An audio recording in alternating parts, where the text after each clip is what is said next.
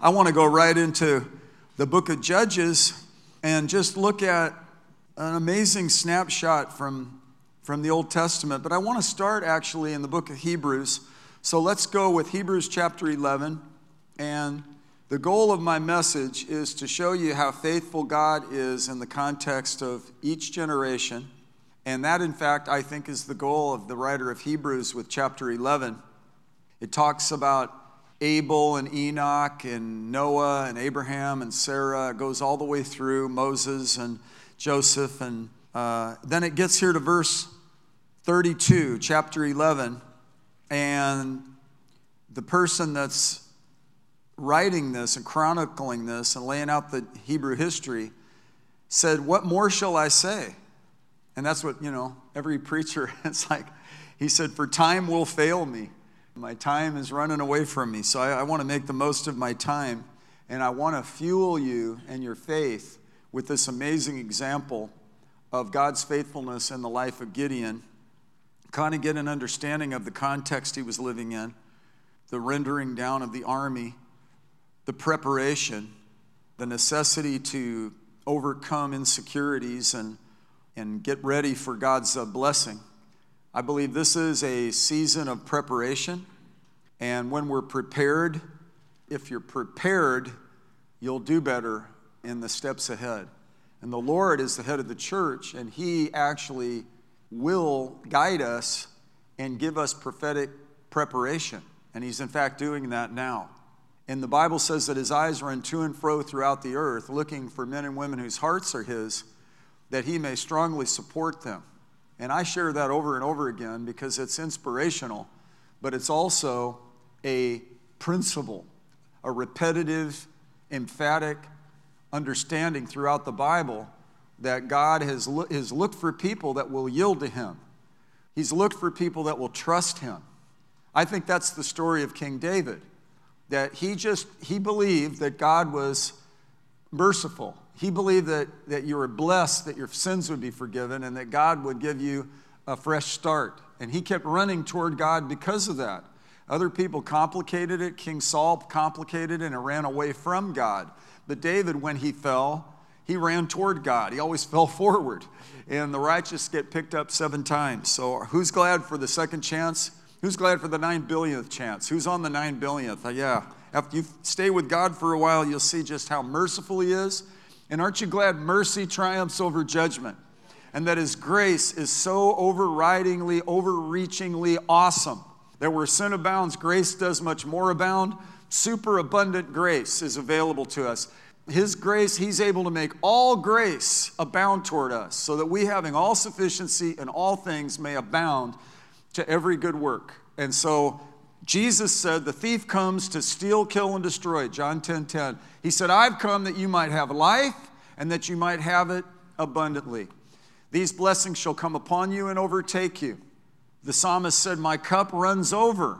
So we actually can expect an overflow. And I pray you get so filled, that you get so informed, you get so built up today, that your reservoir fills up and it begins to spill out, and that your life in God, gushing torrents of life-giving water flow out of you. The presence of the Holy Spirit causes you to think differently, heightens your awareness of His presence, and I pray you experience God in such a joyous way.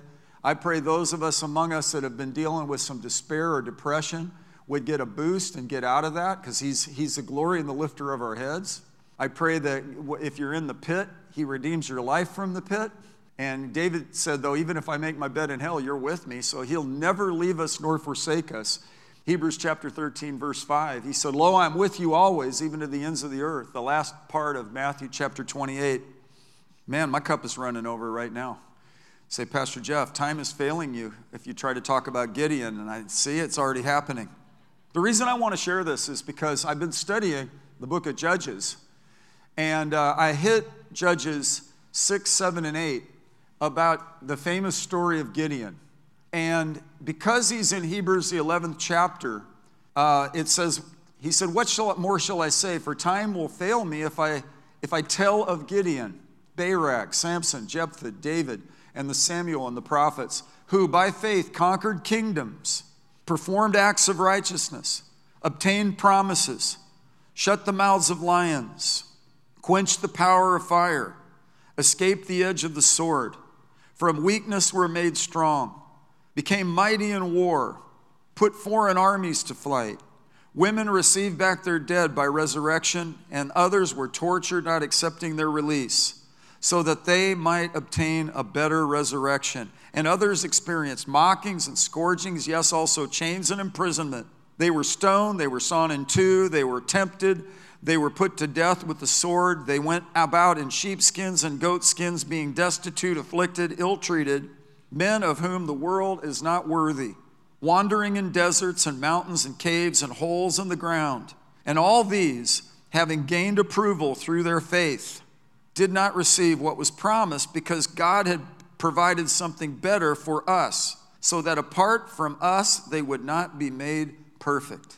Wow, Lord, I pray for, as we explore these truths, a spirit of wisdom and revelation would alight upon us. I pray while I'm speaking, your Holy Spirit, who is the teacher, will quicken thinking and thoughtfulness in each person's life, and a personal understanding and comprehension would be grasped. I pray you put meat on our ribs, sustenance into our tanks, that we would be fueled in our life of faith. And I ask God that as we look at Gideon, we will derive tremendous encouragement from the life that you poured out on him in his earthly life. In Jesus' name, amen. So here's this summary, of all these faith heroes. And the author is running out of time. He says, time would fail me if I talked about Gideon. And he starts naming several names. He elaborated a little bit more with Moses, spent a lot of time on Abraham and Sarah. But then he started to condense because he realized he was running out of time, and this was closing the end of the book of Hebrews. And so he just gave a snapshot. But then you go back to Judges chapter 6. It's Genesis, Exodus, Leviticus, Numbers, Deuteronomy, Joshua, and then Judges. So we see Judges chapter 6. Here's the scenario. Israel is oppressed by an enemy called the Midianites.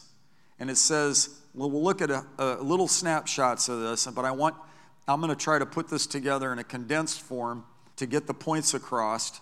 But I want you to read chapter 6, 7, and 8 for yourselves, because I believe there's a prophetic parallel to Gideon and his army for this hour. And I want you to understand and pay particular attention to God singling out Gideon. And I want you to understand the world is trying really hard to downplay the value of the individual. I've seen this in societies. The devil hates the value of the individual. The devil hates that you are created in God's image. So he tries to minimize it, trivialize it, blur it, confuse it, make it sort of neutralized. And it fosters all kinds of problems when we just get into this sort of bland generality, because God is actually calling us as individuals toward him and fellowship with him, and then the unique series of exploits and divine purposes that he has for each one of our lives. And that is colorful, and that is fun, and that takes faith. And it causes us to shift from just assuming somebody else is going to do it, and it helps us to assume the responsibility that, hey, I have a part to play, and God, I want to walk in faith. And in fact, that's how Hebrews 11 starts. Faith is the assurance of things hoped for. It's the confidence or the evidence of things not seen. For by it, the men of old gained approval or a good report. Gideon had a good testimony, but Gideon didn't start out so great. In fact, the context was society was at a very oppressive place. Israel had lapsed into evil, it says. The sons of Israel did what was evil in the sight of the Lord, and the Lord gave them into the hands of Midian for 7 years. The power of Midian prevailed against Israel. Because of Midian, the sons of Israel made for themselves the dens which were in the mountains, and the caves and the strongholds. That's what it said in Hebrews, that they lived in caves. For it was when Israel had sown, they'd go out and plant crops, that the Midianites would wait till they grew, and then they'd come, and the Amalekites and the sons of the east would go out against them, and they'd come in with their with their camels, and they would steal the sheep, and they would steal the livestock, and they'd steal the produce. They had camels, which were like, like a Tesla. Goes 0 to 60 in about a half a second. Quiet, stealth. Camels are the old school Tesla. You just fuel them with hay, and they don't make much noise. Anyway, they would rip them off, and this is a terrible thing. We're laughing, but this was really hard for the people. And their livestock, it would be like locusts, and it was just overwhelming. Everybody say overwhelming. The atmosphere was toxic. It was heavy. It was dark. And it says in verse 6, Israel was brought very low because of Midian, and the sons of Israel cried to the Lord. Look at that. That verse 6 is so powerful. This is the turning point. Everybody say the turning point. I'm going to tell you, we're in a transitional moment right now. And this is what it took. Israel cried to the Lord. They were brought very low, and they got their eyes on the Lord. And now it came about in that atmosphere of repentance, of calling on the Lord. One of the Psalms says, this poor man cried, and the Lord heard him and delivered him out of all of his troubles. And it says here, it came about when the sons of Israel cried to the Lord on account of Midian, that the Lord sent a prophet to the sons of Israel and said to them, thus says the Lord, the God of Israel, it was I who brought you up from Egypt and brought you out from the house of slavery. Everybody say, brought you up, brought you out. He's always bringing us up, and he's always bringing us out. He's the one that lifts us out of the miry clay. He sets our feet on a rock. He redeems our life from the pit. Who in here has personally had experiences with that where God has brought you out of the pit? Who has repented for things and God mercifully forgave you? Aren't you thankful that he loves us so much that he accepts us right where we're at, but he loves us so much that he won't let us stay there?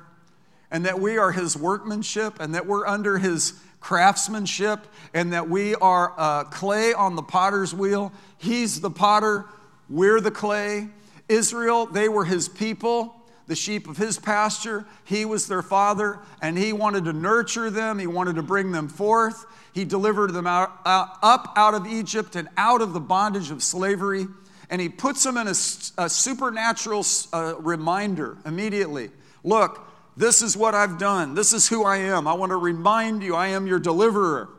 And that's the way even they started praying in Acts chapter 4 when they were threatened by the people to stop speaking in the name of Jesus. And they went with their companions and had a prayer meeting.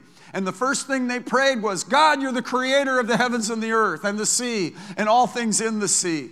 They didn't start with complaining. They didn't start with their petitions. They started with the proclamation and exclamation of how great our God is. We just sang how great is our God.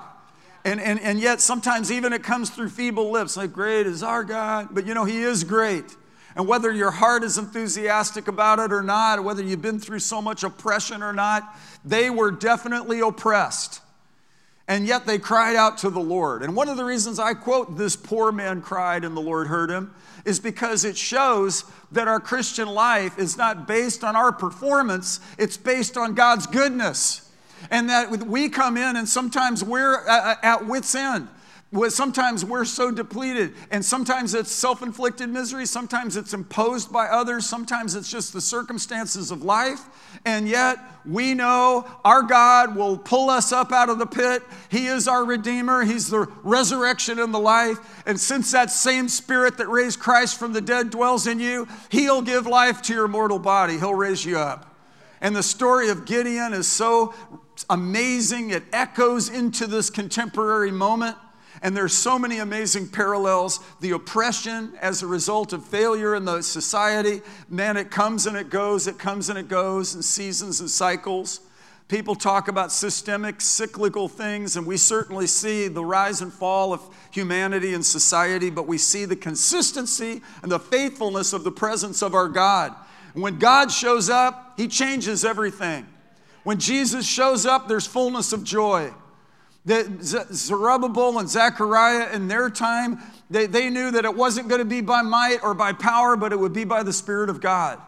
And in the great Enlightenment and the colonial days of America, in the amazing outpouring through the Wesley brothers in Britain during the 1700s, with God moving on a lawyer named Charles Finney, with the blessing of the Lord coming on the turn of the century when so much change was going on, Gandhi in South Africa and India, with the outpouring of Azusa Street and the tonal turning point of the church, the earthquakes in San Francisco, but then the spiritual magnitude of what God was reverberating out of a prayer moment, and how God took a hold, fast forward up into the late 60s, God's moving on some Pentecostal preacher that just had a wonderful experience with tent revivals and healings, got healed himself of tuberculosis, and Oral Roberts gets a vision to start a college in between the healing revival and what's called the Jesus movement. And in between, in a lull, he got an idea that is still Category 1 impactful.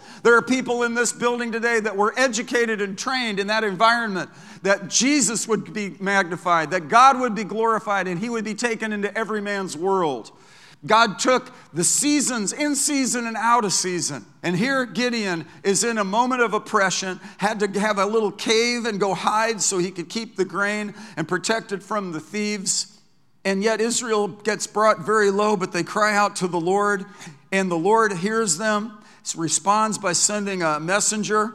And the messenger says, "Thus says the Lord, the God of Israel, it is I who brought you up and out." And then in verse 9, "I delivered you from the hands of the Egyptians and from the hands of your oppressors, and dispossessed them before you and gave you their land. And I said to you, I am the Lord your God. You shall not fear the gods of the Amorites in whose land you live, but you have not obeyed me." When we were ordained in 1980, my pastor laid hands on us and prayed for us and prophesied over us.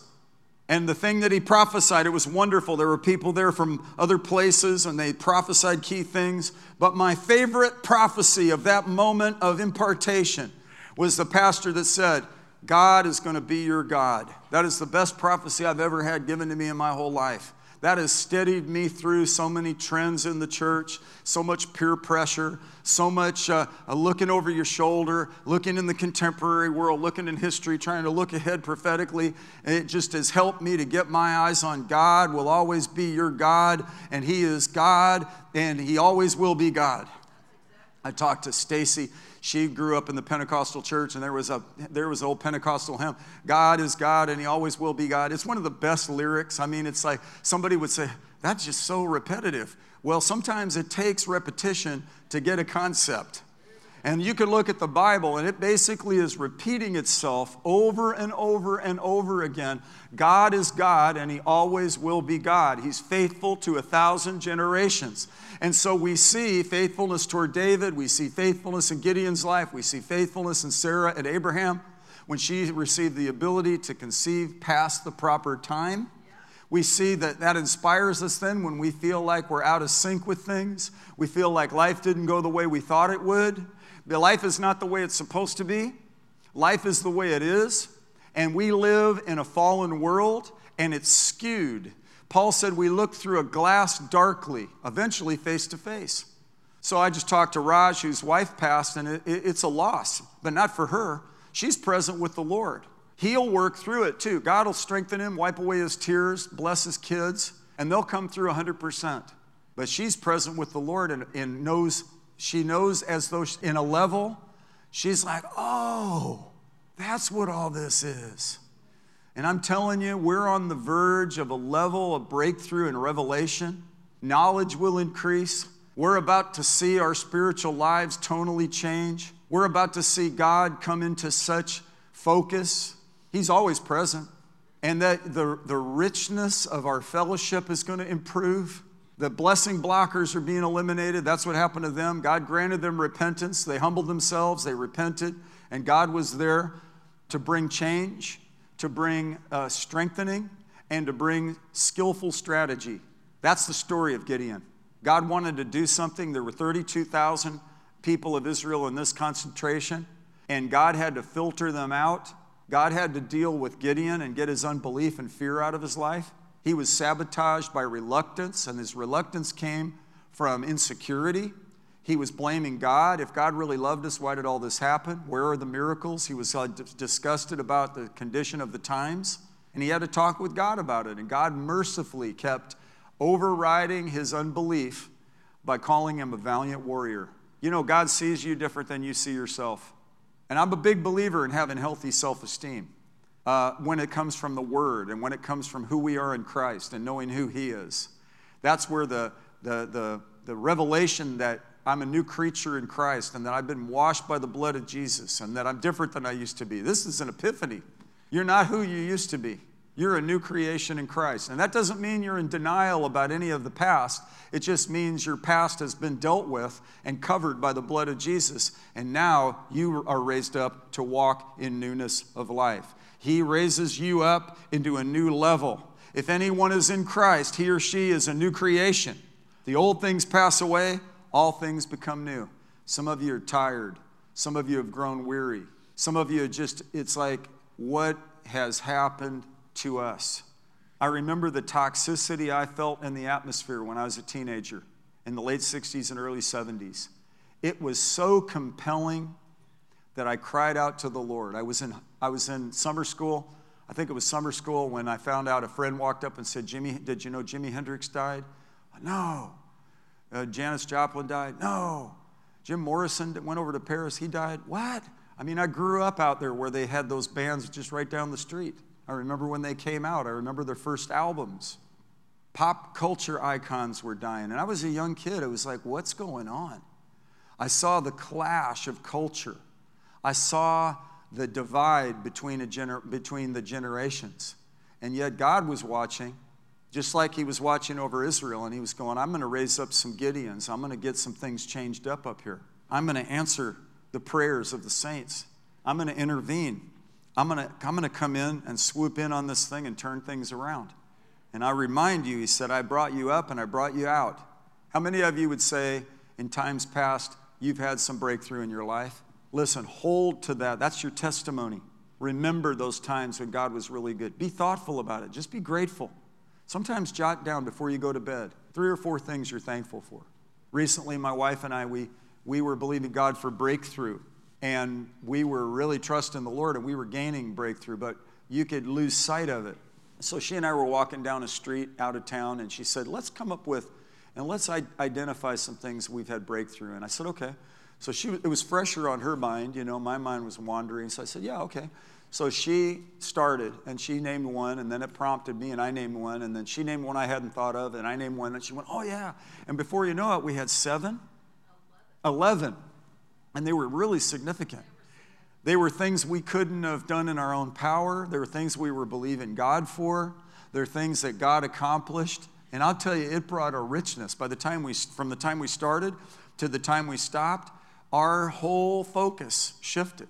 And this, I want to say to you, when you see this oppression here, I don't want to stay stuck in Midian oppression. I want to show you, in fact, God didn't want them to stay stuck.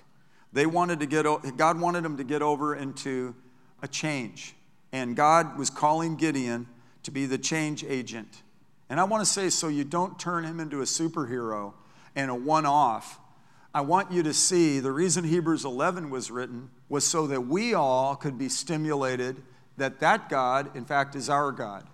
And that whatever particular individual role was on Abel, on Enoch, on Noah, on Abraham and Sarah, and so forth, you realize that in all those seasons, what we read at the end of Hebrews 11, they didn't receive all that was promised. They're actually, it says later on in Hebrews 12, in the grandstands of heaven, cheering us on, that we have a cloud of witnesses surrounding us that are cheering us on. And I think about Moses, the probability of Gideon, the probability of Abraham and Sarah, the father and mother of our faith, the loved ones you have that had gotten saved, that are on the other side. They're cheering us from the grandstands of heaven in some sense. And just definitely in continually reading and feeding off of these truths, it causes us to understand some things about the nature of God and the way he calls us.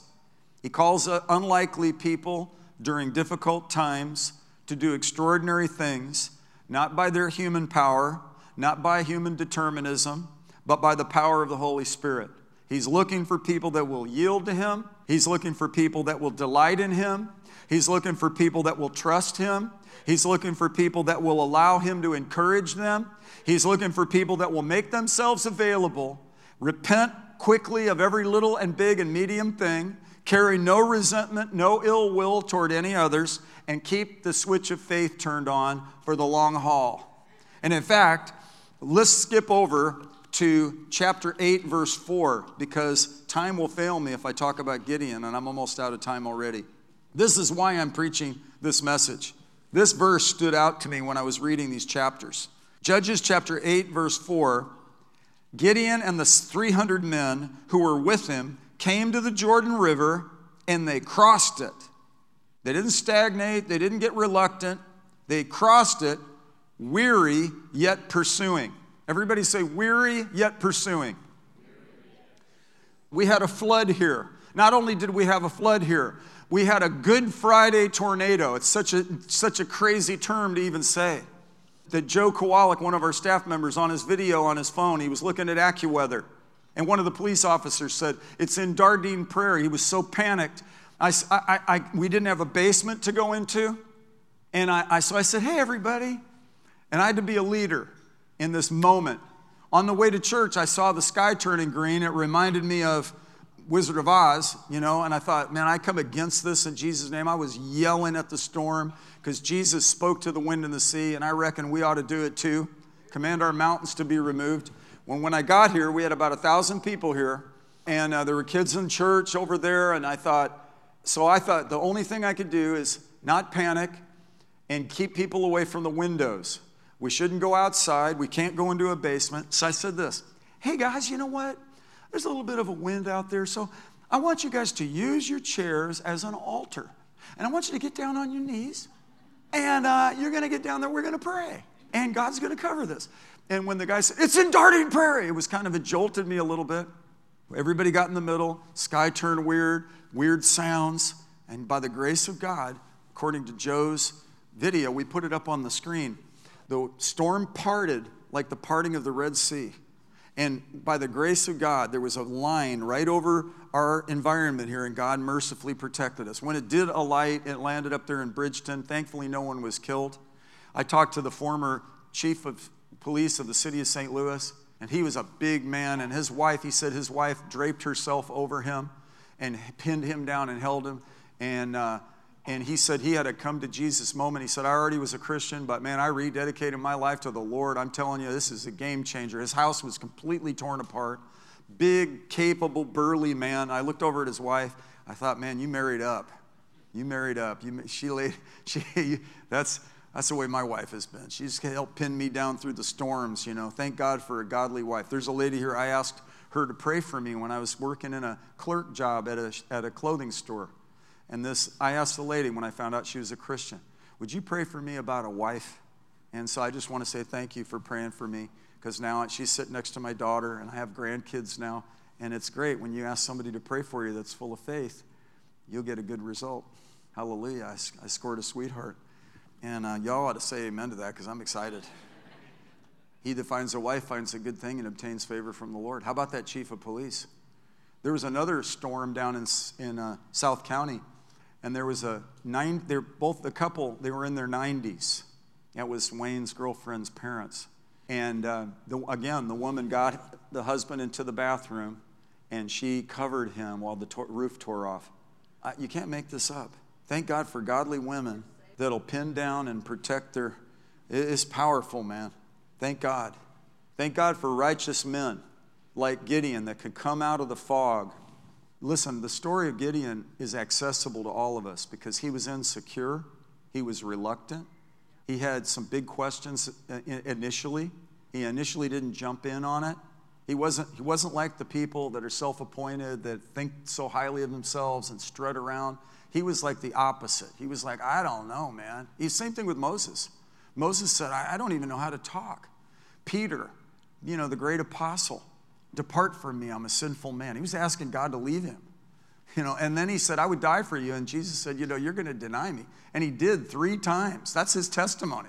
He goes through the rest of his life and said, oh yeah, I denied Jesus and cussed about it at the fire with the unbelievers. And yet God still flipped the keys to the kingdom to him. This ought to make you happy. This ought to make you feel included in case you don't feel like you're all that. I don't think William Seymour felt like he was all that during the Jim Crow segregation of 1900 when he didn't have the advantage of education and there was really weird racial attitude at that time. And God taps him out, blind in one eye, yet really touched by the Lord and hungry for God, and he provides this amazing moment of leadership at a transitional time. Gideon, his testimony would be, let me tell you guys, my testimony is how good God is. That's what Mother Mary would say. She'd say, let me tell you, I was a little peasant girl, and I just said, be it unto me according to your word. Jeremiah would say, I was just a teenager, man. David would say, I was just a shepherd. You know, I see this in the kingdom. I see strange pharisaical behavior on people, and it never works for them. But yet I see God looking for people with a humble heart. I see people that make themselves available to the Holy Spirit. I even see like local environments that if we'll yield to God and humble ourselves under his mighty hand, he said, he promises he will exalt us at the proper time. And so we humble ourselves because the meek are going to inherit the earth. And meekness is not weakness. It's power under control. And it's where we say, okay, manager of the store barking at me because my mask was hanging on my ear while I was 40 feet away from everybody and I was talking to my wife and I was trying to breathe. I'll put it back on, even though you're not very gifted at communicating and barking orders at all of us all of a sudden. And I love being in America where I'm free, the land of the free, home of the brave, give me liberty or give me death. I'll put it back on. Because you just tested me in the love walk. And I'm supposed to count it all joy. Right? And you got people looking at you ugly because you have a mask and because you don't have a mask. It's like who's going to out-ugly each other? And we're the culture of the church. We've got bigger fish to fry.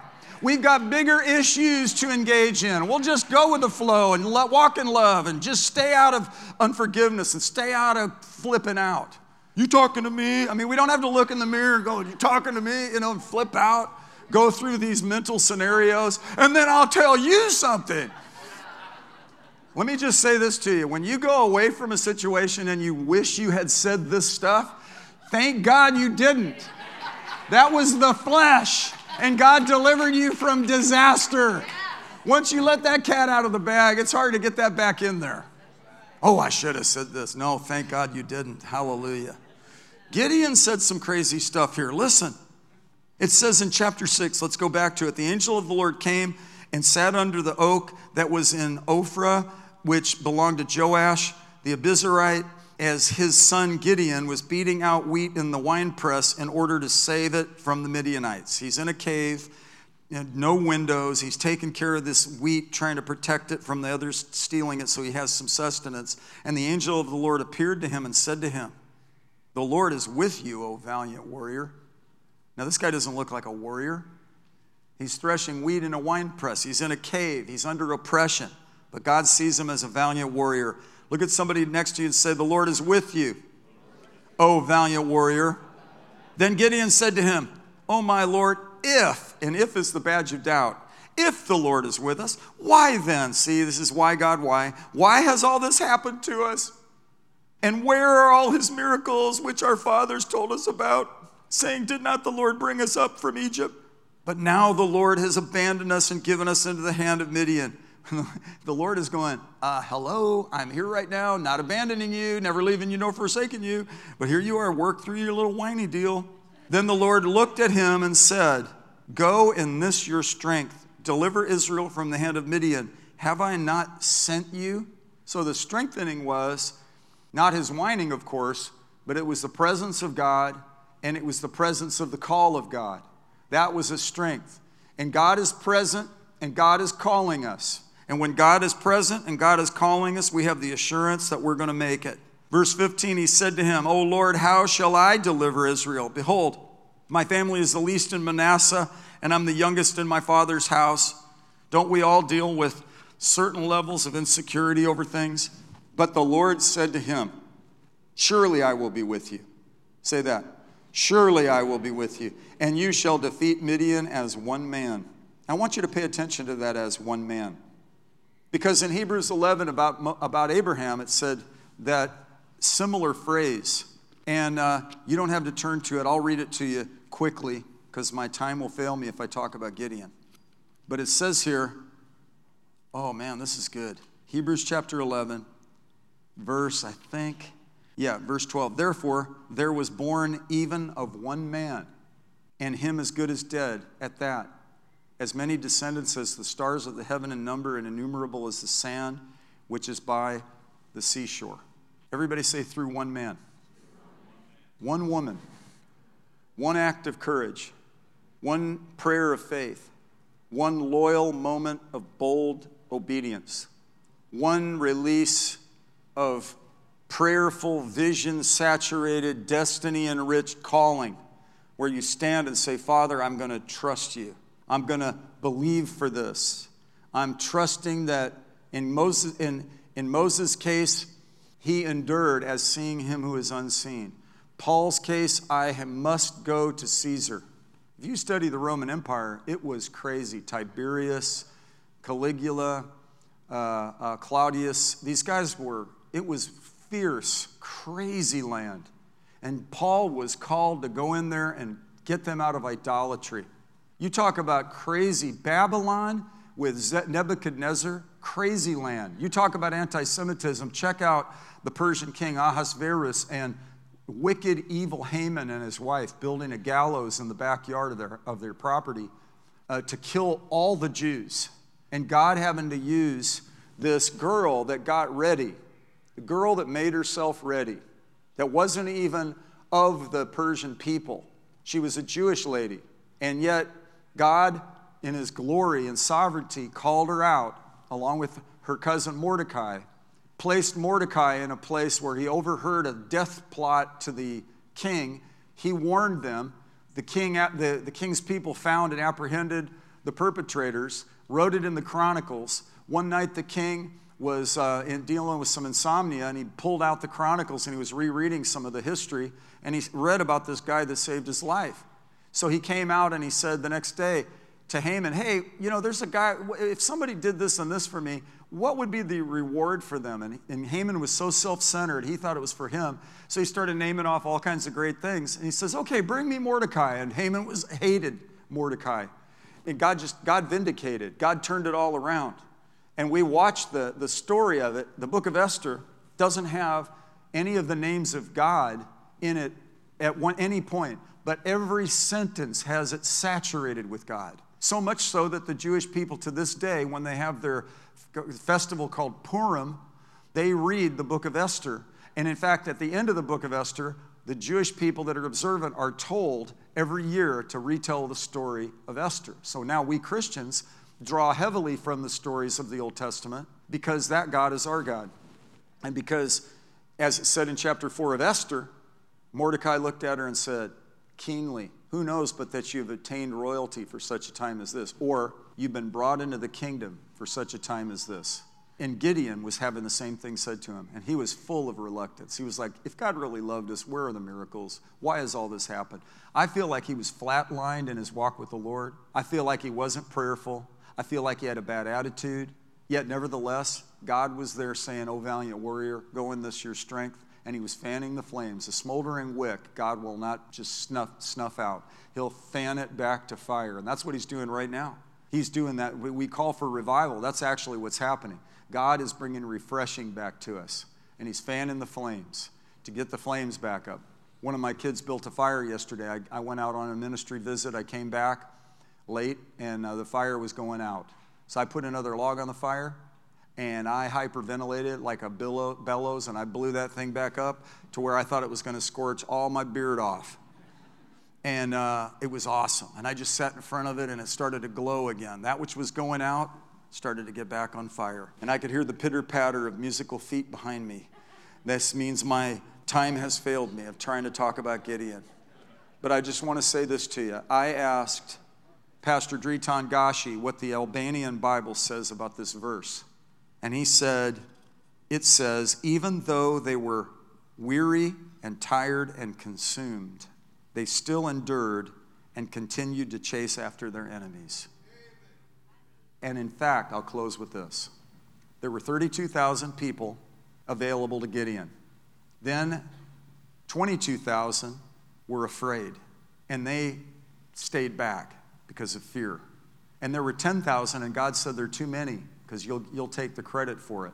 So he said, I want you to go by the water, and I want you to drink.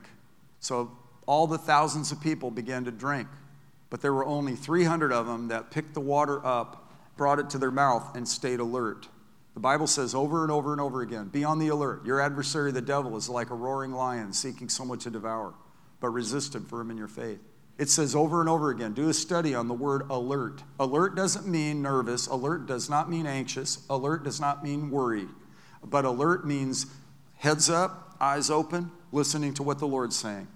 And we've got to delineate between all the words. There's so many prophecies in this modern day with blogs and messages. Anybody can get on a platform and say anything they want. And it would see to it that no one deceives you. You got to go with the Word of God. We have a more sure word of prophecy. And in the case of Gideon, he got a word from the Lord. It's in the Scriptures. It's Scripture. We've got Judges 6, 7, and 8. We've got Hebrews 11:32. Time will fail me if I talk about Gideon, but we must talk about Gideon in terms of how he started. Where it's like, man, I feel worn out, and though weary, yet pursuing. And this, I found, is what God is actually looking for in this hour. The youthful exuberance got knocked out of me a long time ago. When I was a young minister, I stood on the Scripture. See to it that no one looks down on your youthfulness. I don't have to stand on that anymore because I'm over 28 now. I don't have to use that. I had to use that Scripture. People go, oh, little preacher boy, you're so on fire. Just wait till life comes up on you. One lady talked to me about this for days. I've had this since I was a child. I've had people try to talk me out of my calling. You can't even make this up. I had people corner me and sit down and lecture me for hours to demean me. And you just have to overcome that. But you don't overcome that by, I'll show you, everybody. Because then that's weird too. I remember one guy, I'll show you, little rock, this guy said, because he went out of there and they ridiculed him. And I'll show you. Well, that's like that's as much flesh as being all depleted and whining. You get to a place where it's like, not by might, not by power, but by your Spirit. Let's all stand up. Weary yet pursuing. Let's all stand up on our feet and let's believe God that as we overcome, 300 emerged, and 300 that went with Gideon, they were with him, and they came to the Jordan, and they crossed over. Can I tell you, crossing over is what's happening right now. It's what is about to take place in our lives, in your life. All your life experience fosters a testimony. Everything you've been through gives you street credibility, increases your empathy, heightens your awareness of how challenging life is. Those of you who've been challenged by addiction, you understand the patterns of it, the susceptibility toward it, how it starts taking over. It's more than willpower. It starts getting a hold of your physical brain, and you need the help of the Holy Spirit to get you through. And yet you found it, and you have it, and you know how to share it. There are people that are lost, that are attached to your obedience, that are cutting your hair, that are selling you groceries, that are seeing you at the gas station, that heard that you came through the hospital wearing a ventilator for 3 weeks and you survived, and you got quite a testimony on you. You've got some life under your belt, and those of you particularly who feel weary are still called by God to pursue. Here's 6 ways to do it. Put God first, keep your vision, stay committed, persevere every day, yield to the power of God, and always praise.